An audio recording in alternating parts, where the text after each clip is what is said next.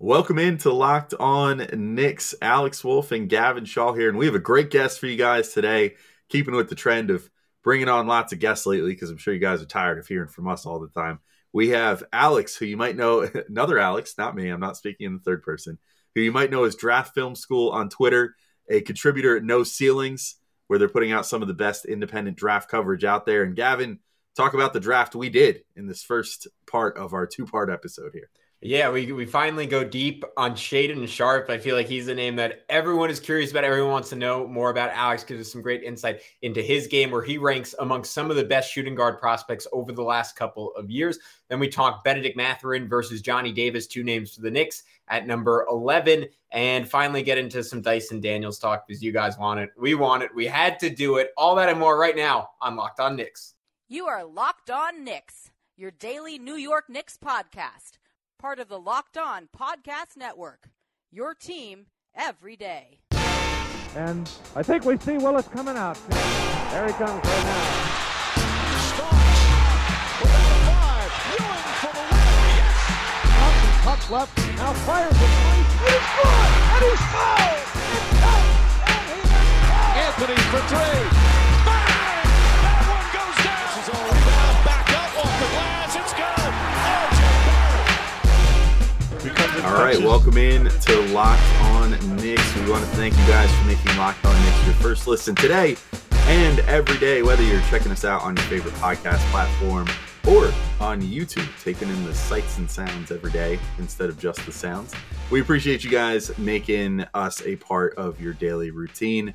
I am Alex Wolf. I'm editor-in-chief at Knicks site The Strickland, which you can find at thestrick.land. And he is Gavin Shaw, your favorite play-by-play broadcaster's favorite play-by-play broadcaster. And we are joined once again, as I said in the intro, by another Alex, Alex 2, maybe I'll call him in this instance, Draft Film School on Twitter, part of the No Ceilings Network. I'm not going to hold this up any further because I'm excited to talk about Shaedon Sharpe, so we'll get into that conversation right now. All right, as promised, we have a very awesome guest today. We have Draft Film School on Twitter. You might know him as Alex, or you might know him for his work at No Ceilings, where he works as a contributor. Alex, how you doing? We talked with another person from No Ceilings recently as well. You guys are doing awesome work on the draft front there. And I think this has probably been a pretty exciting time for you guys, right? Being your first draft cycle here coming to a head. Yeah, it's been a whirlwind, really. We've kind of hit the ground running. We're putting out pieces every single day, pretty much, at least 5 days a week. We've covered a lot of different prospects, done a couple different things on YouTube as well. And a lot of people seem to, like what we're putting out there, which is always great to hear. So yeah, I appreciate the support from you guys and everyone else in, the draft Twitter community. Well, so you talk about prospects. There is one guy that I think has been sort of at the tip of everybody's tongue for the last, week now, and that's Shaedon Sharpe. He's somehow simultaneously like a well-known commodity and a man of mystery. He was the number one recruit in next year's class. Which is pretty impressive because next year's class preliminarily next year's U.S.-based, like high school class. Wembanyama is obviously like the guy that everybody wants next year, and he's an international prospect. But, U.S.-based, he was the top high school recruit in the country going into next season. Declares early this year. His eligibility will be a little up in the air, and that's going to be for I don't know, an arbitrator or something to figure out, or just the NBA itself to rule on, like lawyers. I don't know, whatever. Hopefully it gets sorted out in the next month, or 2 months or so until the draft. But leaving all that aside, really interesting prospect. He's, I believe, like 6'5", 6'6", has, sort of that prototypical shooting guard look about him, has that prototypical like shooting guard game. Although, of course, he's so young that maybe could be growing more. I think he'll play like a wing sort of. Has flashes of a 3-level scorer, really good athleticism. I'll stop talking about him, because I've only done preliminary research. What's your take on Shaedon Sharpe, and how high do you think he might end up rising in this draft, considering he was considered the top high school prospect in the U.S. For next year's draft? Yeah, I like him a lot. I think he's probably a lock to be a top 10 pick in this draft, even without really playing live basketball, I think for well over a year now at this point. Um, yeah, you mentioned it from the top, 6'5", 6'6", shooting guard, extremely athletic. The vertical pop is there. He will, dunk over you like guys like Anthony Edwards and John Morant. Might not be as much of a quick athlete like Jaden Ivey, another top 5 guard in this class, but he really has the whole scoring package. Step back, side steps, can beat his man off the dribble and pull up. Can get to the basket, really has a full kind of fully fledged scoring package at such a young age, which is so rare. And I think that's why kind of NBA teams are going to be really interested in the top 10, especially in this class where, there's a clear top 4, it seems like. And after that, there's a bit of a drop off. So I think it wouldn't surprise me if you went number 5. Wouldn't surprise me if you went inside the top 5, 4, 3, anywhere in between that area. But at the end of the day, you mentioned he was, the number 1 recruit coming out of high school. Guys like Jalen Duren and Amani Bates, I think kind of helped that because they declared early as well. They were, gunning for that number 1 spot coming out of high school, but they ended up coming to college a little earlier than Shaedon Sharpe declared. So those are guys also that, had mixed kind of freshman years coming out. But I don't know if either guy is kind of in the Knicks realm. Obviously, Amani Bates isn't eligible, but for Shaedon Sharpe, I think he'd be, a hell of a steal if somehow he falls to number 11 with the Knicks. I think he'd be a perfect fit. How do you think he compares to guys? I mean, you mentioned one of them, but Anthony Edwards 2 years ago and Jalen Green last year, because it feels like he's sort of the dude in that mold, for lack of a better term, in this year's draft. Would you say he's a notch below those guys, or is it just a case where, unlike those two, he didn't get? Well, I mean, I know Jalen Green didn't get to show it in college either, but obviously the G League Ignite year. Is he in the same group talent-wise as those two? I'd say he's probably a notch below. But obviously those two guys are amazing, so it's not really a knock on Shaedon Sharpe's game at all. I think they're totally different. I think those two guys are probably, or at least Anthony Edwards, I think is probably more explosive off the dribble, and is just a stronger player overall. Jalen Green is more of kind of slithery, athletic kind of guy, a lot skinnier. So he's probably more of a direct comp to Shaedon Sharpe. They're built very similarly. They're both like to jump off 2 feet. They have some playmaking ability as well. I would say those two guys are kind of closer. And then Anthony Edwards is probably maybe a slight edge above both of them. But I would probably rank them, Anthony Edwards, Jalen Green, and Shaedon Sharpe in that order. Yeah, I'm really intrigued by Sharpe. I think the whole man of mystery thing is a little much. I think that there's a lot of pretty good high school tape on him because of how, he's sort of rose up, boards, I guess, and recruiting rankings and stuff like that over the last few years. But there's like a decent number of his games that you can watch and a decent amount of tape that can be found on him. And, I see everything that you see. I don't know how, back in the day, it used to be no big deal to go after a guy that's coming out of high school that would flash the sort of tape that he flashes. And now suddenly, because we have, been in this like era of one and dones for so long now, it's like, well, we didn't get to see him against college competition, so how can we know? And, maybe Bates that you mentioned, Amani Bates, does sort of hurt his stock potentially, because Bates was viewed as such a high level high school prospect, had the Sports Illustrated cover when he was like 14, 15 years old, like basically the LeBron treatment, all that stuff. And then comes to Memphis and quite frankly, really, really underwhelms his first season. And in fact, probably harms his stock like more than any prospect I can think of in quite some time, with how, just generally underwhelming and I guess like over encumbered he looked there or whatever in his role. But with Sharpe, it just doesn't look like he'll suffer that same, like he would have suffered that same sort of fate had he played for Kentucky. Like he's just way more physically imposing. He's already, of course he's still got growing to do because he's only like just going to be 19 years old, but he looks pretty grown into his body. He doesn't look like Bates where, Bates is kind of a stick figure still at this point. and Sharp just seems so much more, I don't know, ready for the NBA. I guess, like, what do you think about his NBA readiness? Like, I know there's always a level of patience when you draft guys that are that young. We've certainly, from a Knicks perspective, seen it with RJ Barrett, who was even more built and NBA ready, as far as his body goes and everything, as a first year player in the NBA, but as a 19-year-old. I mean, what do you think about Sharp? Like, would he be ready to contribute right away, you think, in some meaningful way? Or do you think that, especially on a Tibbs coach team, we'd probably be looking at him almost redshirt for a year if he ends up on the Knicks? Yeah, I think there's definitely going to be some growing pains just based off of the lack of reps that he's gotten over the year. He was practicing at Kentucky, but you can't really simulate live in-game reps with practice, no matter how good, your college basketball team is. It's just not the same. So I think there's going to be a step up, obviously, in that standpoint, but also just the way he plays, the way he scores. It's a lot of self-created shots, which obviously going straight from high school and EYBL to the NBA, there's going to be a dip in efficiency. It's almost impossible for there not to be, even with, the increased spacing that the NBA gives you.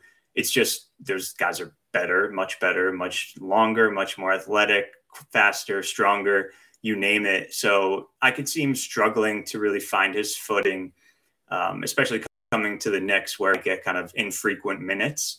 If he goes to a team like an OKC, for example, where right off the bat, they can give him 25, 30 minutes a game and they don't really care. They'll let him work through the struggles. I think that would probably be a better growing, plan for him developmentally.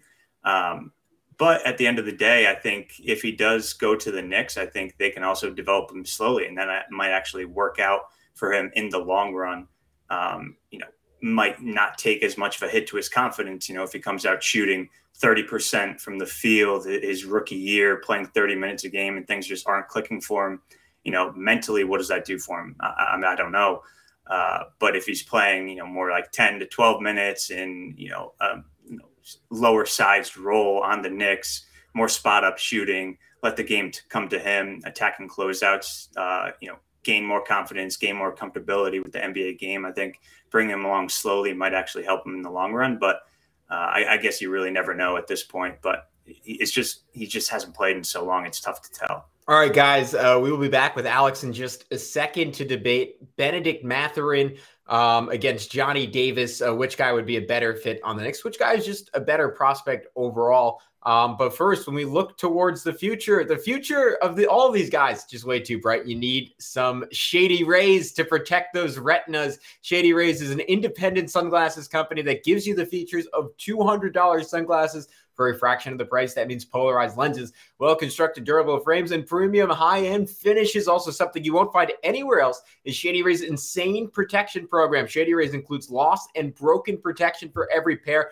They will send you a brand new pair if you lose them, no matter what happened. Give them a try. And if you don't love them, you'll pay nothing. It's as simple as that. Plus, 10 meals are donated to fight hunger in America when you shop with Shady Rays. Exclusively for our listeners, head to shadyrays.com and use code LOCKEDON to get 50% off 2 or more pairs of polarized sunglasses. That's code LOCKEDON for their best deal of the season. 50% off 2 or more pairs of Shady Rays sunglasses, backed by over 150,000 verified 5-star reviews. All right, I want to move on to two guys, maybe tiny bit more realistic that they end up in the Knicks range. Johnny Davis was someone, I think, more so when we were thinking the Knicks are going to be picking a little higher, that we've talked about a decent amount on this podcast. And then Bennedict Mathurin, a guy who has come up a whole lot, maybe the number one name when you just kind of go over mock drafts associated with the New York Knicks. But Alex, I wanted to throw it to you. Between those two guys, who do you like more in a vacuum, and who do you like more specifically as a potential fit on the Knicks? Yeah, so funny enough, these two guys are right next to each other on kind of my vacuum big board. I have Mathurin at 8 and Johnny Davis at 9.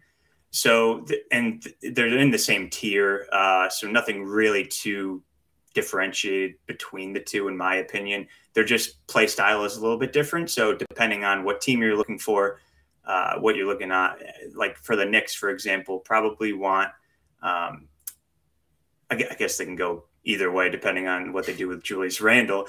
But if they want a guy who's more on-ball creator, can, create his own shot and whatnot, that's Johnny Davis to me. He did all of that for Wisconsin. He kind of had to. That he was basically their whole offense. He drove them to the NCAA tournament. He was really their one really good plus offensive player. He took whoa! Brad Davidson erasure, Alex. Yeah, not the biggest fan of Brad Davidson for the NBA, at least. That's fair. But no, he can really do it all from a shot creating standpoint. The shooting numbers aren't great, but I think, again, that comes down to the shot selection, just so many difficult shots he had to attempt, double covered a lot of the time. He can get to the rim. He has decent athleticism. So that's the kind of guy that I think if the Knicks, aren't going to give the ball to RJ as much creating offense and maybe want quickly to be more off ball, I think he could fit with them a little bit. But I think a better fit would be Bennedict Mathurin for the Knicks. I think he's a more seamless fit. He's more of a catch and shoot guy, spot up guy, attack closeouts. He's a really good cutter off ball. He's a monster in transition, which, him and Obi, RJ, IQ on the break would be really fun to see in the Garden. And I think he would be kind of a fan favorite. And I think he could just fit seamlessly with, even if they keep Julius Randle for the long term, I could see him, eventually becoming kind of their starting two guard next to RJ Barrett at the 3, Randle at the 4, and then slot in the 5 and the 1, however you see fit for the future. I think that's kind of a good kind of solid rotation there. And, Johnny Davis would be more so if you want to give him more on-ball reps and you really believe in him as a creator, then I would go down that route and go with Davis over Mathurin. So I think, like you mentioned, they do both kind of have some of that ability to get, inside and score. I think we definitely saw that with Mathurin in the tournament, with how he played, particularly in some of those. That TCU game stands out to me. That game was just crazy, and they had a lot of size. He did a good job getting inside. They both, I think, are good rebounding guards for nominal shooting guards.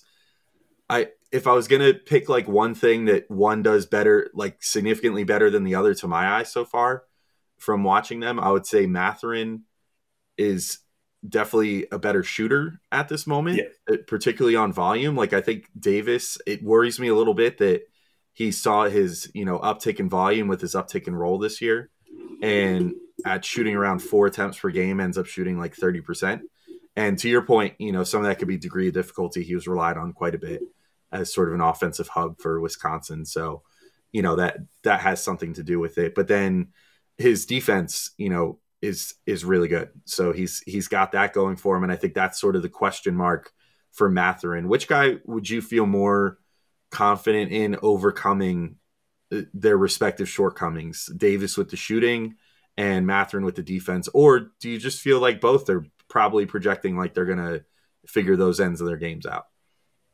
I think they're both going to figure it out at the end of the day. I don't think Johnny Davis is a 29% 3-point shooter. Again, he had such a large usage role that he needed to overcome you're not going to get the same efficiency when you're doing that. A lot of off the dribble stuff, a lot of double teams. If you look at his catch and shoot numbers, they're much better. And, on an NBA team with, better players and, especially Julius Randle, people still, I think, respect him and cover him pretty tightly. And RJ Barrett, I think there's going to be more space for him to operate and get him just easier looks, just to bump that percentage up to even league average, I think would be fine. And then Mathurin with the defense, I think he's going to be all right. I mean, I don't think he's going to be a lockdown guy, but if he is actually 6'7", which he's listed at, he does look, I don't know what his wingspan is, but it's probably +1, +2 or something like that. I think just from that standpoint, the size alone, he'll be fine. And then there are kind of bits and pieces where if he's locked in, he could be really, really good. He's shown that at Arizona, but then there's other times where, he might lose a guy off ball or might not be, as activated trying to stop his man at the point of attack. But if, it comes to a Tibbs team, you're not going to play if you don't play defense or you get smoked. Tibbs going to call a timeout and take you out in 1 second. So you better, learn to play defense and at least, try on that end. And I think having that and having his size, he's athletic. So I think from that standpoint, he'll be fine on the defensive end. And I don't really see any concerns really for either guy at the end of the day over their long term with the shooting with Davis or the defense with Mathurin. Another guy in the mix potentially for the Knicks at 11 is Dyson Daniels, and he's someone I feel like every time we bring him up on the podcast or he's like mentioned an episode description, like people kind of lose their minds a little bit. Like there's like this real fascination, this excitement. Alex Wolf certainly in that category, and me too. Me too. Yeah, well, both. So all Alexes love him. But I'm kind of curious, like, what's the fly in the ointment with this guy? Because on paper, the idea of putting him next to Quickly just like it makes me feel all warm inside. Like I love the idea of like a bigger guard who can share ball handling duties, but can also play off the ball, add some athleticism, add some versatility defensively. Next to like this smaller, high volume 3-point shooting orchestrator. Like to me, that's a dream fit. But what am I missing there that would stop that from being kind of an ideal backcourt of the future for the Knicks? No, I'm a big fan of Dyson Daniels, and I think he'd be a good fit if you're going to start a smaller guard like Quickly at the 1. I think having a guy like Dyson Daniels next to him, who's bigger, stronger, can defend multiple positions, probably 1 through 3, 1 through 4, even depending on the matchup, obviously. But I think he'd be a perfect fit from a defensive standpoint, and offensively. You get a little bit of playmaking from both Quickly and Daniels. Are either of them neither of them are, a Josh Giddey passing wise or John Morant or Trae Young, but they're both very good. I think Quickly has shown in his second year, he really improved on that end. Dyson Daniels has shown both in his, international tape and his G League tape that he's a really good passer, can play in the pick and roll, can attack closeouts, and drive and kick as well. So I think from a playmaking standpoint, you'll get enough from those two guard positions. And then if you add in RJ Barrett, who's a decent playmaker, and then Julius Randle as well, I think you have enough playmaking on the team there. The one thing that is a little iffy is the shooting. That's the one weakness right now for Daniels. I think he shot around 29-30% for the G League the full season, but he was a lot better later on. So I think he did improve. I think he made some tweaks to his mechanics. I don't think he's ever going to be kind of this knockdown guy, but can he get to a point where he's as good as, say, RJ Barrett is right now, or RJ Barrett was last year on catch and shoot opportunities? 100%. And all you have to do really become respectable enough on that end. And then it just opens everything up. The one dribble passes off of attacking closeouts, pick and rolls. The defenders have to come up on you and can't just go under every screen. So it just opens up more plays, more scoring opportunities. But I really like Dyson Daniels overall. And I think he really fits on any team, to be honest. I buy the shooting a little bit more than probably a lot of other people. But at the end of the day, I'm buying in on this kid's defense and willingness to just play his ass off at the end of the day. Like, he doesn't take plays off. He's only 18 years old, I think, maybe just turned 19. But he's one of the younger players in the draft. And he's been in kind of a developmental system his entire basketball career. So he's just consistently getting better.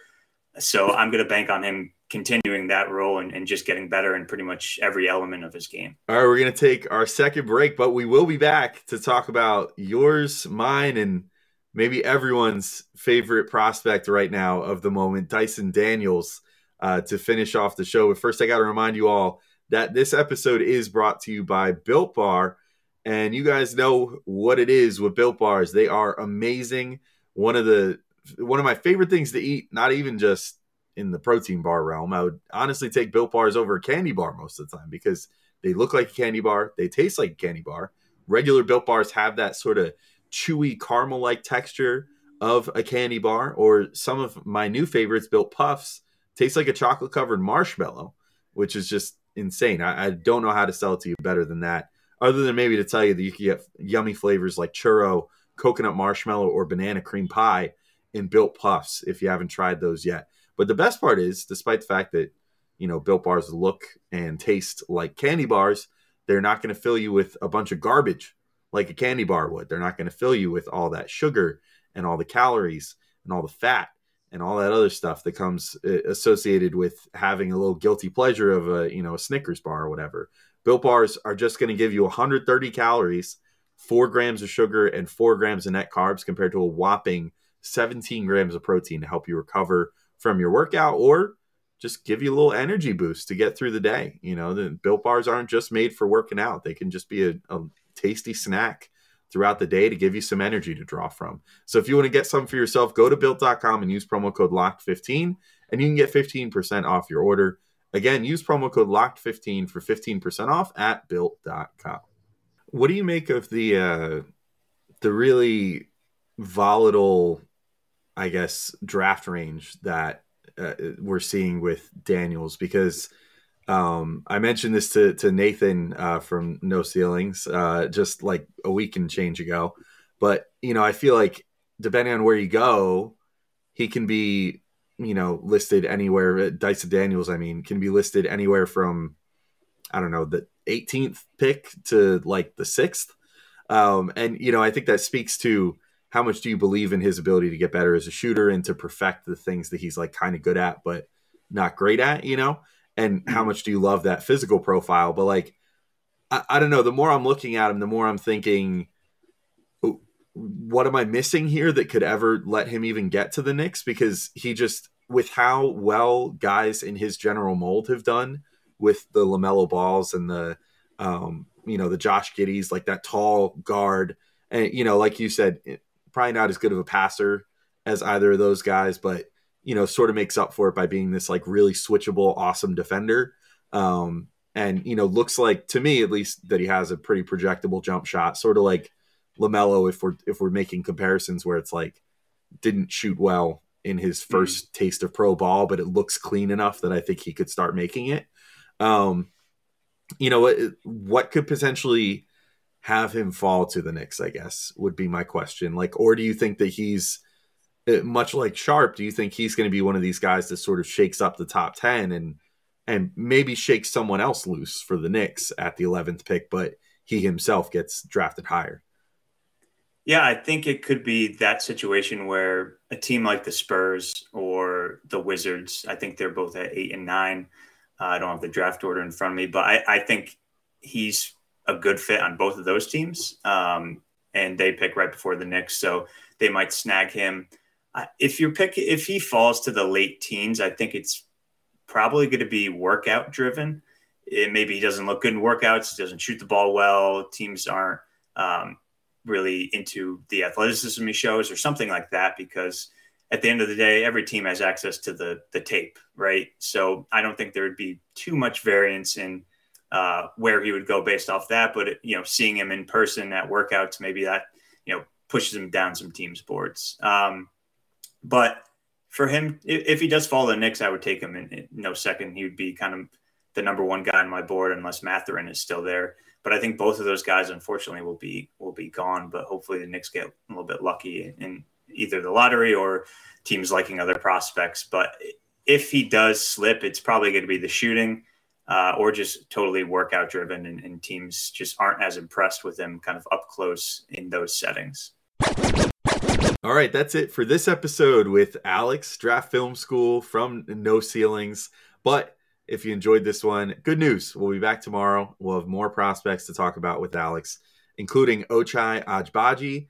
We'll also have Malachi Branham to talk about. We'll have Jeremy Sohan, Tari Eason, kind of talk about the comparison between those two and how they could potentially fit in a Julius Randle-less world. We'll also entertain the idea of, like, should the Knicks just trade the pick and roll with all the young players that they have on the roster already that they need to look at? There's a lot of great things coming up in the second part. So keep your ears out, keep your eyes out if you're on YouTube. And no matter where you are, if you wouldn't mind dropping us a 5-star review or a thumbs up, or even just leaving us a comment on YouTube. We love that the comment section is popping. Feel free to do so. But until next time, thank you all for listening, and we'll talk to you all tomorrow with more from Alex.